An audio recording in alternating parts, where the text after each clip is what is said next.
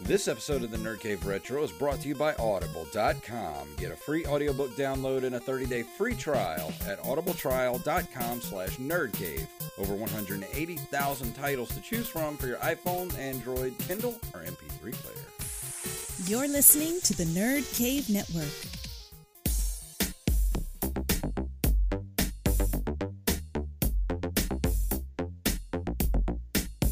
Wicked, wicked, wicked.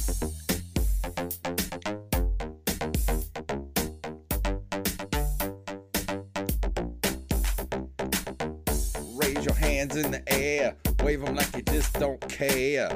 Here we are for the, why is that not going down? Volume didn't work. So here we are for the Nerd Cave Retro Show. My name is Jason Robbins. And I'm Derek Diamond. So, you were out of town. Where have you been? So I went to a nice little weekend getaway in Atlanta, Georgia for the Heroes and Villains Fan Fest, which those who are fans of the DC CW shows like Arrow, Flash, Legends of Tomorrow, they have a lot of the cast there that do panels and autographs and that fun stuff. So we left kind of late on Friday. Didn't actually get into Atlanta until close to 2 a.m.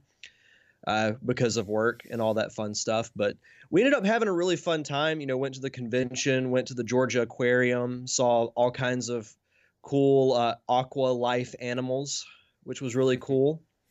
A couple of things I did want to actually show since we're doing the show on Twitch. I got Stephen Amell's autograph. Oh, nice. Really, really nice guy. And then I found this cool T-shirt stand. I think they were called, let me actually pull up their name real quick so I don't get it wrong. Lazy Nerd Designs. They had some really cool T-shirts, pillows, wallets, all kinds of cool stuff. And I ended up getting this shirt here. Oh, that's awesome. That's nice. They had really cool stuff, but you know, I don't see too many Arrow shirts besides that one. Yeah. The one I'm wearing right now, which for those of you who are Archer fans will love that one. But it was a really fun time. Got to meet a few of the cast members, and you know, it was just a nice fun weekend getaway, which was nice. Held at? It was at the World Congress Center, which is like right in downtown next to the Olympic Park. It's near the new Mercedes-Benz Stadium that they built. So it's right in downtown Atlanta, and we stayed within walking distance of everything. So like with the aquarium was literally you walk out of the hotel, go to the right, walk 1 block down, make another right, and it's right there. That's awesome. I love to visit Atlanta, but I could never live there. I mean, I've been there many, many times, and good God, I've been in traffic before in my life. Like, New Orleans has some crazy traffic. We have some pretty bad traffic here on the coast. I've been all over most of the east side of America. I've been, you know, up north and stuff, but I've never experienced traffic like I have in Atlanta. Those people are batshit crazy. Seriously. Yeah. They are. No, you're not lying. I can even remember, you know, because me and my family used to go to Atlanta every summer when I was a kid, and I remember it being bad back then. Yeah. And now being old enough to drive, it tests your driving ability and it tests your patience. Yeah. That's for sure. You know, the one main thoroughfare through there, and I don't know which interstate it is, but it cuts right through the city. That's I-85. I-85. When I was on tour back in the day, when I was a younger man, we were in this big white. Have you ever seen those like church vans? You know, those like they seat like 15 people. We had one of those that was converted, you know, into a band van, and we had this giant trailer on the back that held all of our equipment.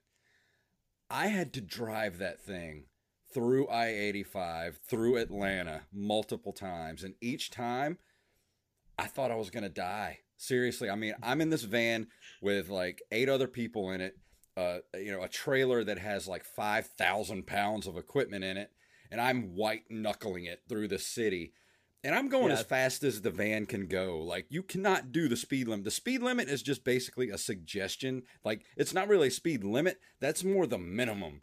That's the minimum you need to be going in order to not die a fiery death. So, you know, the speed limit's like 75 through there. And you have to be doing at least 90 to have people not, like, just flying past you like you're sitting still. And I'm in this van doing like 90 miles an hour. The engine is like redlining, and I'm scared to death.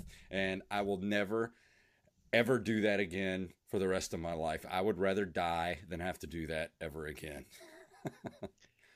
For anyone who's never done it before, I will warn you, it is quite an experience, because we had actually went to go see Justice League last night. So just imagine going through Atlanta on a Saturday night. No, I don't want to.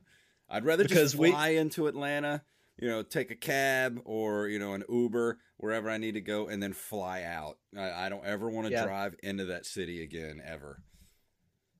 Yeah, and if you live in Atlanta, I'm sorry, but you people are nuts, and you don't know how to drive. No, you're absolutely right. But all in all, you know, it was a really fun trip. Yeah, that's cool. This weekend was pretty mellow for me. I actually spent most of my day today sleeping, so I'm pretty wide awake right now. Nice. I stayed up late last night. I actually texted you. What time did I text you last night? It was pretty late. Let me look real quick. It was right around the time Justice League was ending. Yeah. Whenever you texted me. Around 11:30 last night. It was right around 11. Okay. I was having a bit of a problem trying to get through crap, what's the name of that one? The camel on Zelda Breath of the Wild, the camel I think it's like Van Meadow or something like that. I'll look it up real quick. I went through that one, and I got to Dragon Blight Ganon to fight. And it took me 2 days to get through it. Because I don't have the Master Sword or anything, which is everybody's saying, you know, you should have the Master Sword before you go into that fight. But basically, it took me no less than probably, I'd say 30 tries is probably a conservative number to actually get through it. And over the course of 2 days, so I got so mad last night, I texted Derek. I don't remember my exact text, but I think it was like, I'm giving it 2 more shots, and if I don't get it in the next 2 tries, I'm giving up on this stupid game. It's paraphrasing a little bit, but yeah, that's basically what you said. And it was the second try. It's Van Naboris, by the way, was the Divine Beast. Yeah. And I got through the second try, and I got him. Barely. Like, I'm not kidding. I used up every single one of my weapons. Every single one of my arrows that I had trying to get through this fight. And it got down to, I could get through the first and the second phase of the fight pretty easily. But it was the third phase of the fight was getting kind of rough, because I would have to do a quick switch between, because all I had left were a couple of pole arms. And you have to be able to use a shield in order to block his attacks, and you have to be perfect with it because of the way he hits you. And if you block it perfectly, then, you know, you can come back at him, and you have to switch between, if you don't have like a one-handed weapon, you have to switch between, you know, using the shield and then switch over to your weapon real quick, and then, you know, hit him as hard as you can, and then you got to switch back over to using the shield. Well, I got to the part where, you know, he had hardly any health left. And I had one of the Guardian pole arms left. That was all I had left. I had nothing left. And I had got in a lucky shot with him coming at me. And I just barely blocked it with the shield. And I pulled out the pole arm, and I started hitting him. And you know, when you hit something, when your weapon breaks, it hits them with like an extra bit of energy, because you break the weapon. That's how I killed him. Was with that. Oh when my God. Weapon broke, it hit him with enough power to take off the rest of his health, and it killed him. If my wife wouldn't have been sleeping next to me, I would have jumped up and started screaming for joy. It was amazing. So I immediately texted Derek and I was like, I did it. I beat him. I beat him with like 10 exclamation points next to it. I'm serious. I went through every single one of my weapons. I had almost all of my food, whatever potions I had, and every single one of my arrows I went through during that stupid fight. It took everything I had to get through it, but I did it. To me, that was that was the most difficult of the 4 Ganons you have to fight in God, the Divine Beast. But I will say, was that your second one? Yeah, that was my second one. Okay. I would recommend for the last 2, you should get the Master Sword. Okay. The only thing is you'll need at least 13 hearts in your life meter, because the way you get it is once you go through the Lost Woods and you find it, you have to pull it out of the pedestal, but it'll actually like suck up your health as you're doing it. So if you have 12 or less, then it's going to kill you. So basically what I should do right now, instead of going after the other 2, I should go ahead and go find all of the what do you call them, the shrines. The heart. Yeah. Go ahead and find all the shrines, all the map. What do you call those? The map things, the big tall spheres that you have to go up. The tall towers. Yeah, I can't remember their exact names, but so I should go ahead and do all that before I even go through to get the other 2. Well, it'll make the fights a lot easier. Okay. Yeah, because I can't do that again. that took too much out of me trying to get through that fight. The only thing with the Master Sword is it never breaks, but it does run out of energy, so it has to recharge. But when you're in the Divine Beast, it will never run out of power. So you can use it on enemies inside the actual beast, and then when you do the boss, you won't have to worry about it running out of power. There is a way for you to unlock the unlimited power, but it's through DLC, which is very, very hard. Like you have to do this thing called Trial of the Sword, where you go through all these different rooms, and you start out, you have no armor, no weapons, no nothing. And you basically have to find like tree branches to go through like the first 2 or 3 levels of this trial. And then you'll get like your bow and arrow, a sword, and all that kind of stuff. And limited armor. Like you might get, like a shirt or something, or pants, but that's about it. I haven't heard of that. It's really hard. It's really hard, but it will test your abilities in that game for sure. It took me forever to beat it. Well, leading up to that, the camel machine, I can never remember the names of them, but leading up to that was pretty hard too, because you had to go get the helm for the little girl, the queen. And I can't remember the name of that. I can't remember the name of any of the stuff in this game. Sorry, I sound like an idiot. I can't remember her name, but she's basically the queen of the Gerudo tribe. Yeah, that's it, Gerudo tribe. I don't know why I couldn't think of that. But you have to go through, you have to go find the mask, and that is a stealth mission.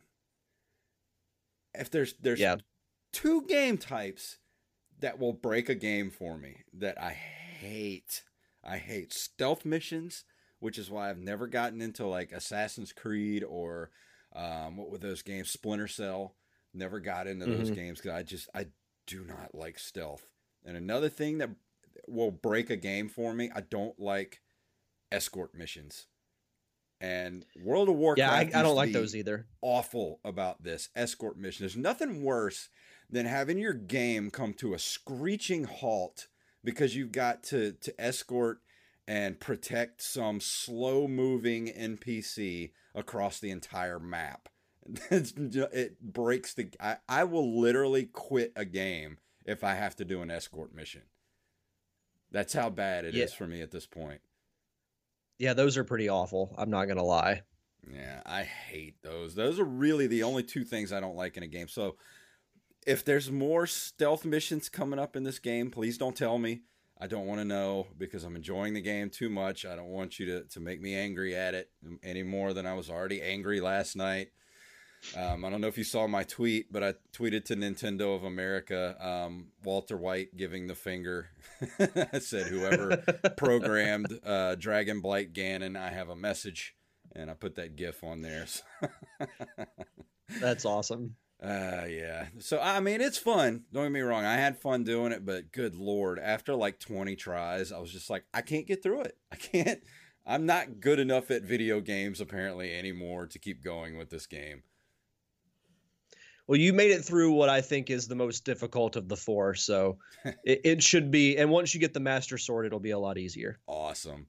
Well, let's go ahead and move into our news for this week, and really we don't have much.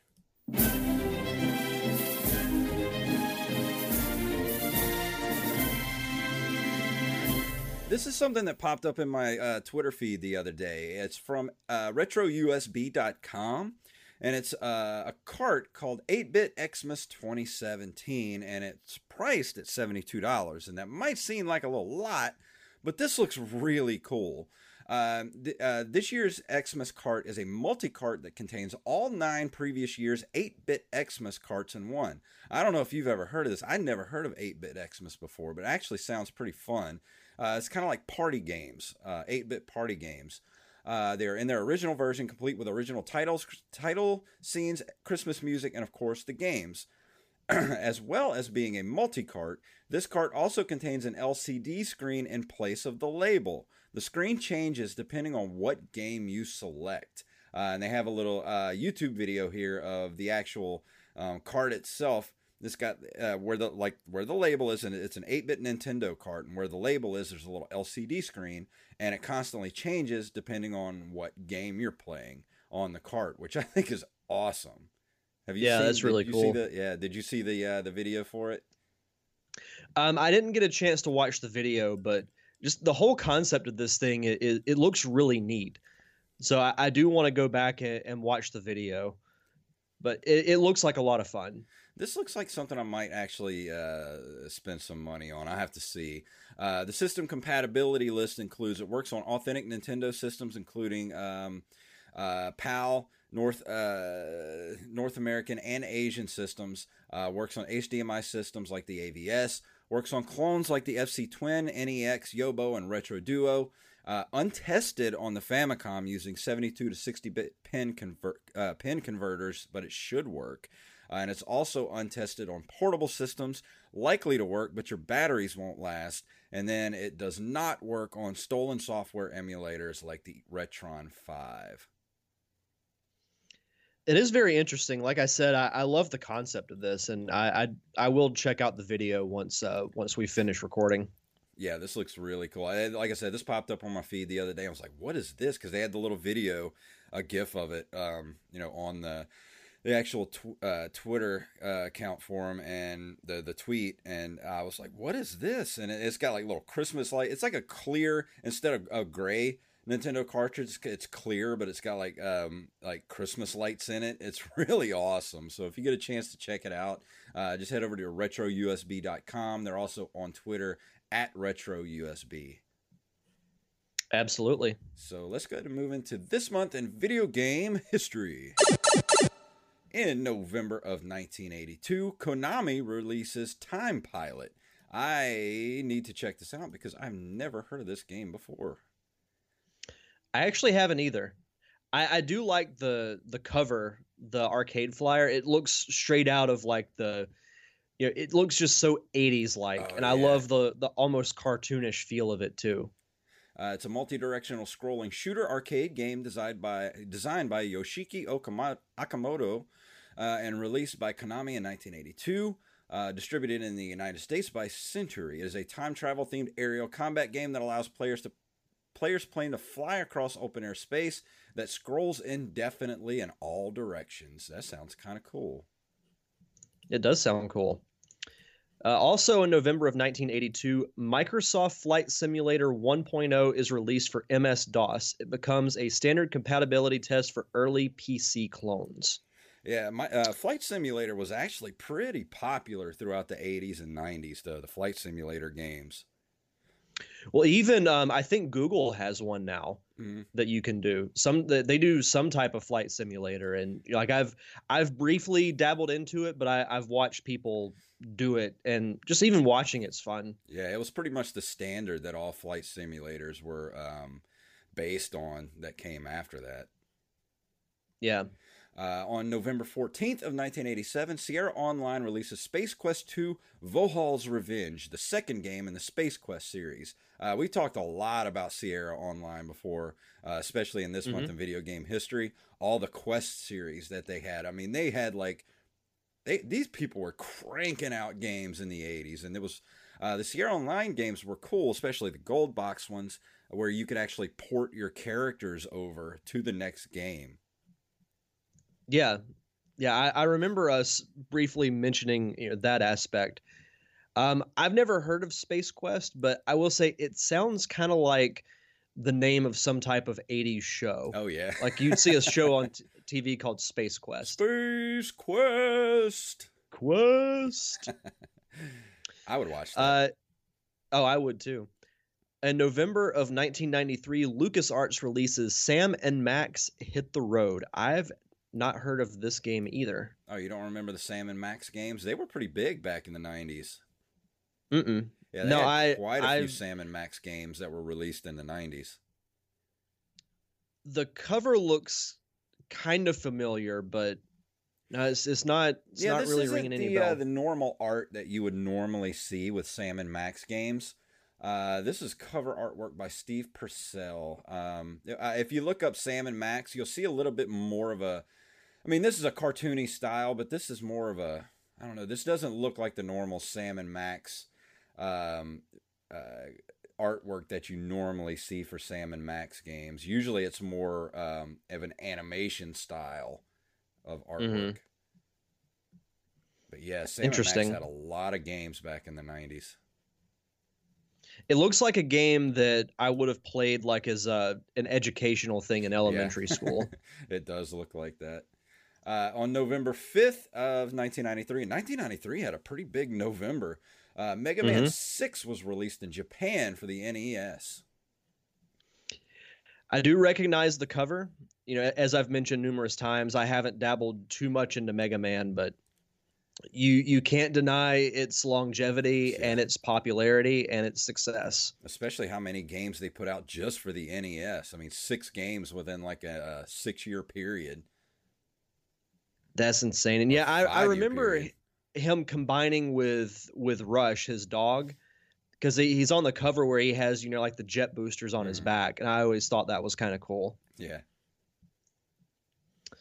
Let's see. In November 11th, 1993, Virgin Games releases Disney's Aladdin for the Genesis, voted Genesis Game of 1993 by Electronic Gaming Monthly. I didn't know it was voted Game of the Year for the Genesis. I didn't know that either. That's nuts. It's a really good looking game, though. I mean, it holds up to today. It very much looks animated. It's actually, according to Wikipedia, it became the third best-selling Sega Genesis game of all time. Oh, I don't doubt it. And there are more than 3 Sonic games, so that tells you that it outsold even at least one of those games. Wow. Well, Disney, was this made by... Oh, this was by Virgin Games. I thought maybe it was by Capcom. And that's weird because most Disney games were developed... here it says... the NES and Game Boy received a reworked port. One of the several video games based on the film, including another game that was released in the same month by Capcom for the Super Nintendo Entertainment System. That's weird. Yeah, it says here the game sold 4 million copies at the time of its release, making it the third best-selling Sega Genesis game of all time after Sonic 1 and Sonic 2. That's nuts. Huh. Wow, because like I said, most of the Disney games were actually made by Capcom, which it looks like a Capcom game, but it was developed by Virgin. Maybe it was developed by Capcom and distributed by Virgin. I don't know. I have to look deeper into that. Also on November 15th of 1993, Clay Fighter is released in North America for the SNES. Did you ever play Clay Fighter? Very briefly. I know it was made as kind of a knockoff on the Street Fighter games. I always... it was one of those games like I kind of wanted to get into it, but I remember playing it like as like a store demo. Yeah. But I never actually owned it. I think I rented it one time. And games like this were a dime a dozen also back in from like I'd say what, like 90 that's 92, 93 to 95, 96. There was just a slew of fighting games for the SNES that were trying to capitalize on the success of Mortal Kombat and Street Fighter 2, but none of these games even compared. Most of them have just gone the way of, of forgottenness by now. Yeah. But Clay Fighter still kind of sticks out as I used to see a lot of advertisements for Clay Fighter, especially like in comic books of the time, and especially Nintendo Power. So I still remember this one, even though it probably does not hold up at all. No, I haven't played this game since probably it first came out, but I would venture to say that you are probably right. And closing out this month in video game history, on November 23rd, 1993, Sega releases Sonic the Hedgehog Spinball for the Genesis.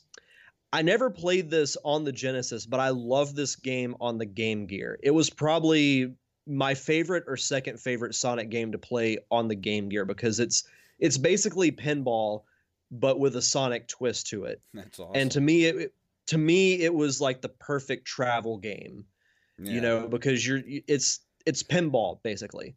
It's a fun game to pass the time. And there was a little bit of a story to it, but I never actually beat this game. But I just liked it from the pinball element because I actually, when I was growing up, I went through a phase where I was a huge fan of like pinball. I would try and find pinball machines to play.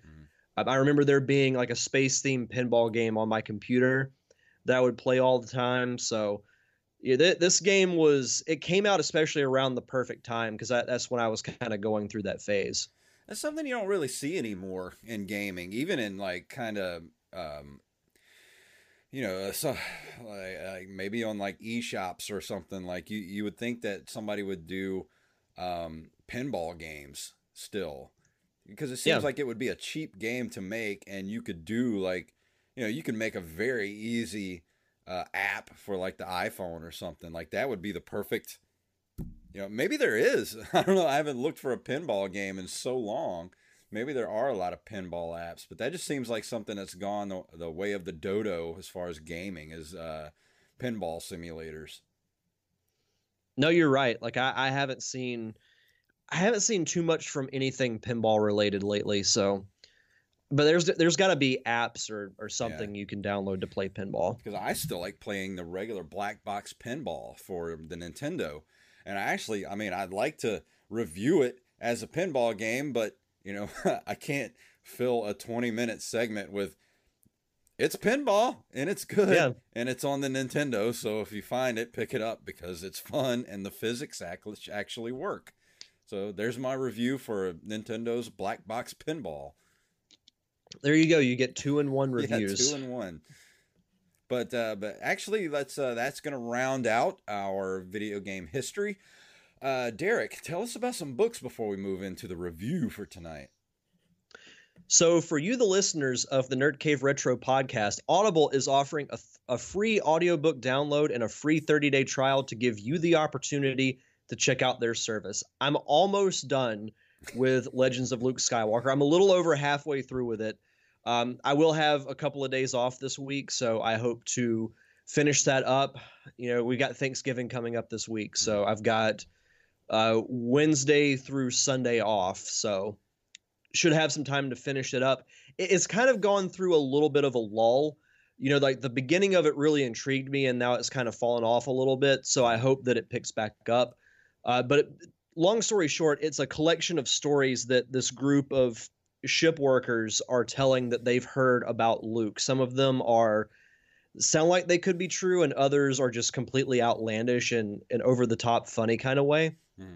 But the concept of it has grown on me, and there is one story that I think leads into The Last Jedi, or at least Luke's mindset going into The Last Jedi. So that part has been very intriguing. But yeah, they've got all kinds of books. Star Wars, if you're a gamer, they've got books from Halo, Gears of War, Mass Effect. They have mysteries, fiction, nonfiction, romance. They have anything. And that's what's so great about Audible. If you don't have time to sit down and read a book like I do, Audible's a great service. You can listen to it, while you're at the gym, while you're driving to or from work, or even if you're at work. If your work gives you the opportunity to do that, then there you go. But to do that, go to audibletrial.com/nerdcave. Again, that's audibletrial.com/nerdcave for your free audiobook download and 30-day free trial. And tonight we're going to be talking about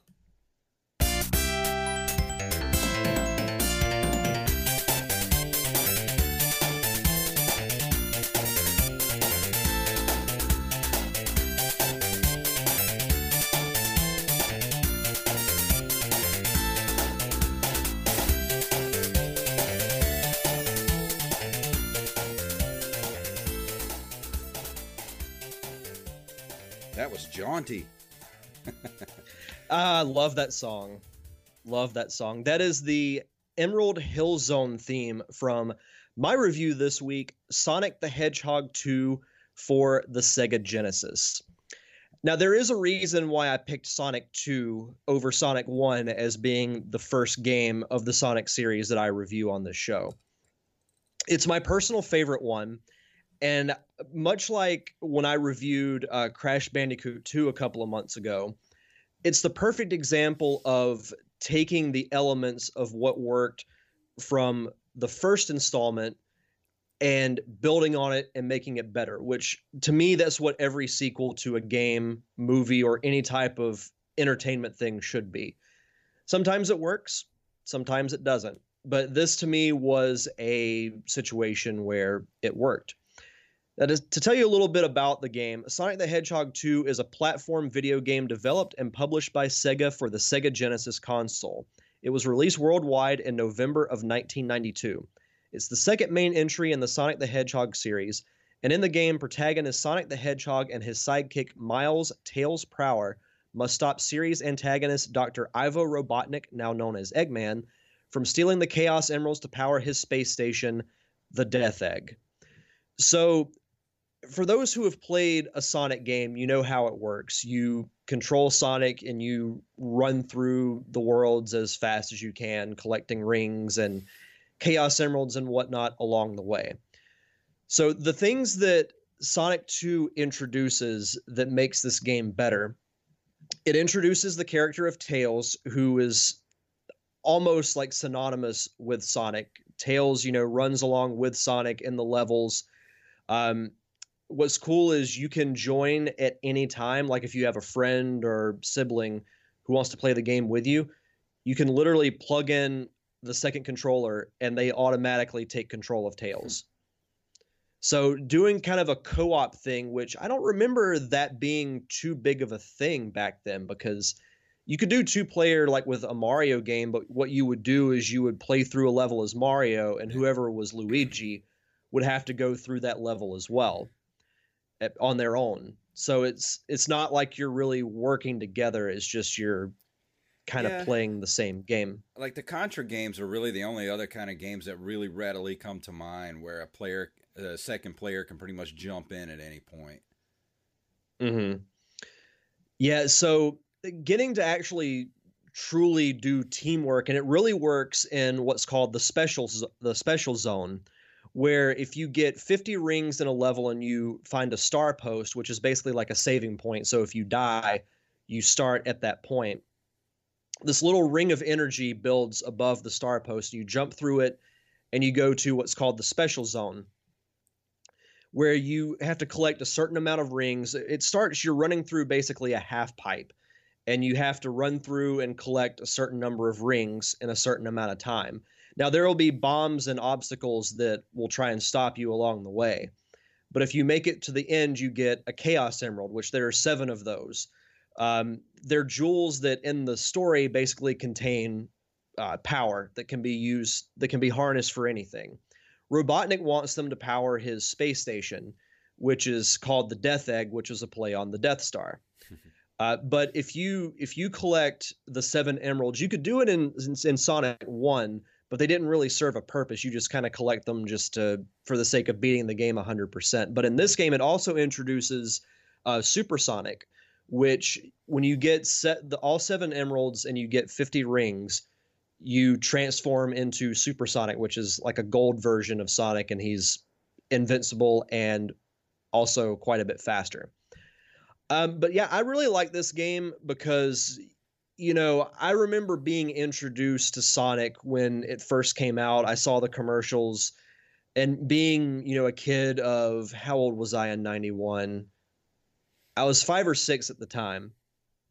So I had to have this game. So I was able to get my hands on a Genesis, play through Sonic 1, liked it, and then Sonic 2 comes out, and it blew my mind at the time. The multiplayer, the co-op thing was pretty cool. I didn't get to do it a lot because I'm an only child, so the only time I would have, a second person is if I had a friend over. But it really kind of took the building blocks that Sonic 1 set and then made it even better. And then it even improved on that with Sonic 3, which I'll review that on a different episode. But so Sonic 3 is Sonic 3 technically Sonic and Knuckles, or am I thinking is Sonic and Knuckles a separate game? Sonic and Knuckles is a separate game. It came out right after Sonic 3. Okay. And then, which that's actually a good segue into another cool feature with Sonic 2. I've explained the whole lock-on cartridge with Sonic and Knuckles. You basically open the top of the cartridge, and there's a slot where you can plug in another cartridge. You can put Sonic 2 on top of Sonic and Knuckles, and you can play through the entire Sonic 2 game as Knuckles. And he has different abilities than Sonic does. So it makes it for a completely different playing experience, which is really cool. Like that whole concept to me was so revolutionary at the time, and I don't feel like it gets the credit that it deserves, because Rare tried it with the Banjo-Kazooie games and they couldn't do it, but the Genesis did it years and years before with the Sonic franchise. But this to me is the most replayable also of the Sonic games, just because all the zones are so fun and they all provide different challenges. And I love that in a game, especially, I would consider Sonic to be a platforming game, even though it's different than a Mario game, but I would still put it in that genre. It gives so many different challenges. Like you'll do one where you're basically in the sky and you have to jump from cliff to cliff so it's to not fall. The next one will have, will be in like an aquatic ruins area where it's mostly water and you have to find air bubbles to keep breathing so you don't die. And the music is so good. That to me is one of the best things about the Sonic franchise, is just the music in general. Yeah, especially with the 2D games. The one that you played, the Emerald Hill Zone theme, is one of my all-time favorites. And that's what I love, honestly. Go ahead. I was going to say, that's one thing I can say about the Sonic games is they did have some of the best music of this era. I mean, don't get me wrong, I love the Mario music and stuff, but Sonic the Hedgehog, that, especially the first game, that theme will just get stuck in your head, and just it's that earworm that all those games sort of had. And you had to have something that was really good like that, because you're going to be hearing that stuff a lot. You don't want to make a video game music that's going to drive somebody crazy. You want to have stuff that's like a good earworm to get stuck in people's heads. Mm-hmm. You could go through the entire soundtrack of Sonic 2, and there might be one track that I might skip. Like the soundtrack is that good. It's that catchy, and they all fit their respective level. And that's kind of crazy to me, because I can think of even some Mario songs where I'm just like, okay, that one was kind of cool. But with Sonic, with the 2D versions, like the 3D games are, to me, their own separate thing. Yeah. but all the music has been good for the Sonic games. And I remember this game even being like really highly praised and really kind of put Sega on the map. Sonic 1 did it to an extent, but Sonic 2 really it even helped them out financially too, because it says here Sonic 2's financial success was a major factor in Sega catching up to Nintendo in the early 90s console wars. It brought their market share up to 50% within 6 months of its release. Well, you're not the only person that, I've heard over the years saying that Sonic 2 was not only their favorite Sonic game, but possibly, their favorite Sega Genesis game. So Sonic 2, I even remember at the time, Sonic 2 was a pretty big deal. And it even says here that Sega launched a $10 million advertising campaign for Sonic the Hedgehog 2, which you got to think, in 1992, with the rate of inflation in 1992, that was probably the equivalent of like $40-50 million at the time. Yeah. And this game's even been, remastered so many times as well. It was remastered for smartphones in 2013. It's on, God, who knows how many compilations. I know they did at least 2 for the GameCube, and it was on those, Xbox, PlayStation. It's been remastered and re-released so many times. And I remember back in, let me look up the exact date. It was in 20. All right, so it's for 20th anniversary, so it had to be 2011. Sega released a game called Sonic Generations, which is like a tribute in a way to the history of the franchise, because you go through a lot of the old levels in the older games. And, they had the Green Hill Zone from Sonic 1, obviously, because that was the first Sonic level that was ever seen. And then from Sonic 2, they released the Chemical Plant Zone, which is my favorite level from that game and my favorite song from that game. So going back through and playing it, you play through it as a 2D version of Sonic, where it's basically like playing the old Genesis games, and then modern Sonic, which is kind of a hybrid of 2D and 3D. Yeah. But I remember the first time I played through that in the classic mode, I was just flooded with memories. Like I could remember sitting in my parents' living room playing that level on the Genesis on their TV. And it brought me back to such a cool mindset. Yeah. So I'm a huge fan of this game. I know we've talked about maybe at the end of the year doing like our 10 favorite retro games of all time. Yeah. And this is for sure on it. It was to me the peak of Sonic. To me, I don't know if Sonic will ever be as good as he was during this game, because it was just, it fit everything. It fit that style of play, the story, the music, all of it. It's easily, to me, the best Sonic the Hedgehog game ever made. And if no one's ever played it, definitely check it out, because if you're a Sonic fan and you just love running almost blindly through levels as fast as you can. Now, at times you can't because there are obstacles in the way, but it's a really, really fun game. It's one of my all-time favorite video games. And to read some of the reviews, as far as number score goes, Electronic Gaming Monthly gave it a 35 out of 40. Game Informer gave it a 9.5 out of 10. GamePro gave it a 5 out of 5. Bad Influence gave it 5 stars. IGN, when they rated the Wii Virtual Console version, they gave it an 8.5 out of 10. So the reviews are really, really high, and I would give this, I would say, a 9, maybe even a 9.5. Wow, that's high praise. It's really, really good. I love this game. Well, like I said, to me, it is the peak of Sonic the Hedgehog. Well, I think with the release of that recent Sonic game, the Sonic, what was it called? Sonic Forever? Sonic Mania. Sonic Mania. I think that goes to show that they tried to have Sonic kind of keep up with Mario and move into a 3D world. And just because you can bring Sonic into a 3D world doesn't mean you have to. Leave Sonic where he belongs and where he fits the best, which is a 2D side-scrolling environment. You can add in the 3D aspects of it like they did with this game, with the special stages, looking for the Chaos Emeralds, like you said.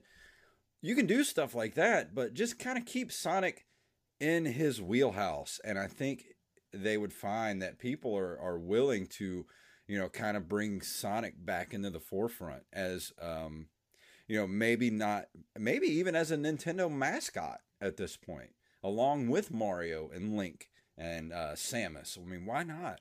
He was right there with Mario back in the day. Just because he wasn't a Nintendo property back in the day doesn't mean he's not now. He is a Nintendo property now. So let's give him the same love that we give Mario and Link. And, like we talked about last week with Little Mac, make a good Punch-Out game. Bring Little Mac back into the forefront. I want to see Little Mac back as a Nintendo mascot, and I'll be happy. I'm picturing a T-shirt with Mario, Link, Samus, Sonic, Little Mac, all these characters, and just like in a circle, and then you just put the Nintendo logo right there. Yes, that's actually a good idea for a T-shirt. I might do that in Photoshop and see if I can submit it to Nintendo and be like, make this a shirt. It would actually make them money, so they probably won't do it. Yeah. If I make it myself and I make the money, they'll damn sure come after me. I'll tell you that. Oh, for sure. Yeah. They'll have like representatives at your door within the hour. Like I actually have a black shirt with a red Nintendo logo on it that I made at work because I work at a T-shirt shop. And sometimes I'm scared to wear it at conventions and stuff because I'm like expecting a Nintendo rep to come and grab me by the shoulder and be like, "Where'd you get that shirt?" You'll see three guys in suits that just kind of look at you and then they look at each other like, "Oh no, it's happening." No. I know they're coming after me, taking my shirt. Not my shirt. They're gonna take me away. But I think that's gonna do it for this week. Unless you got anything else you want to bring up. No, just be sure to check out the Derek Diamond Experience. Did a really fun Facebook Live AMA. It was one of the more fun ones that I got to do. There weren't a ton of people that watched, but there were constant questions coming in. I listened to it the other day. It was a very good show. Yeah, it had questions from favorite movies to whether or not I prefer tater tots or French fries. So you never know what you're going to get with those. And I will say, and I think this might be breaking news, but congratulations to my friend and Nerd Cave co-host Robbie Rawls for getting engaged. Oh, wow. Congrats to Robbie. I didn't know that. I haven't been on Facebook lately, so I don't know what's going on with anybody. Yep. Yeah, it happened. So congratulations to him and his now fiance Holly. So good stuff. Awesome. We do have some big news and some big changes coming to the Pop Culture Palette podcast. We're going to announce those on next week's show. So if you listen to this show and you listen to the Pop Culture Palette, we do have some big changes coming. Nothing bad, don't worry, especially if you're a Patreon supporter, don't worry. You're still going to get your same amount of shows every month, but we're going to have some major changes to the show because we've kind of gotten away from what we originally wanted the show to be, and we got some really cool stuff that we want to do for the show. So something we've been talking about for a while, and I think we're ready to pull the trigger on it. So listen to the show this coming up week. But you can listen to last week's show. Go to pcpradio.com. You can download it on iTunes, Stitcher, wherever you listen to your podcast from. But definitely, if you like that show and you like this show, we do have some changes coming up, and we're going to be announcing those changes next week. As far as my review for next week, it's going to be Thanksgiving weekend, and I'm not sure what I want to play yet. It's either going to be between Strider or an SNES title. And I'm thinking I might do Super Return of the Jedi. Nice. Maybe. It is almost Star Wars time. Yeah, it is. I thought maybe that would be a good time to do it. So I may do that. You know what? I'm going to go ahead and do that. I'll do Super Return of the Jedi next week. I feel, the Star Wars mania is starting to hit me full swing. So I'm ready to talk some Star Wars. I like it. So that's it. We can go ahead and we'll go ahead and get out of here for tonight. Play our music. And if you would like to email us, you can email us at nerdcaveretro@gmail.com. We're on nerdcaveretro.com. We're on Instagram and Twitter at nerdcaveretro, at jfunktastic, at Derek_Diamond. And we're also on Facebook at facebook.com/nerdcaveretro. And don't forget to go on iTunes or wherever you listen to our show. Leave us a review. That helps put us in front of more people, and it'll grow our audience, and the show will get bigger and better. So all it takes is go over there and give us a thumbs up review, or actually write how much you love us. So please do that, and we will see you next week. So Derek, tell them what it's all about. May the way of the hero lead to the Triforce.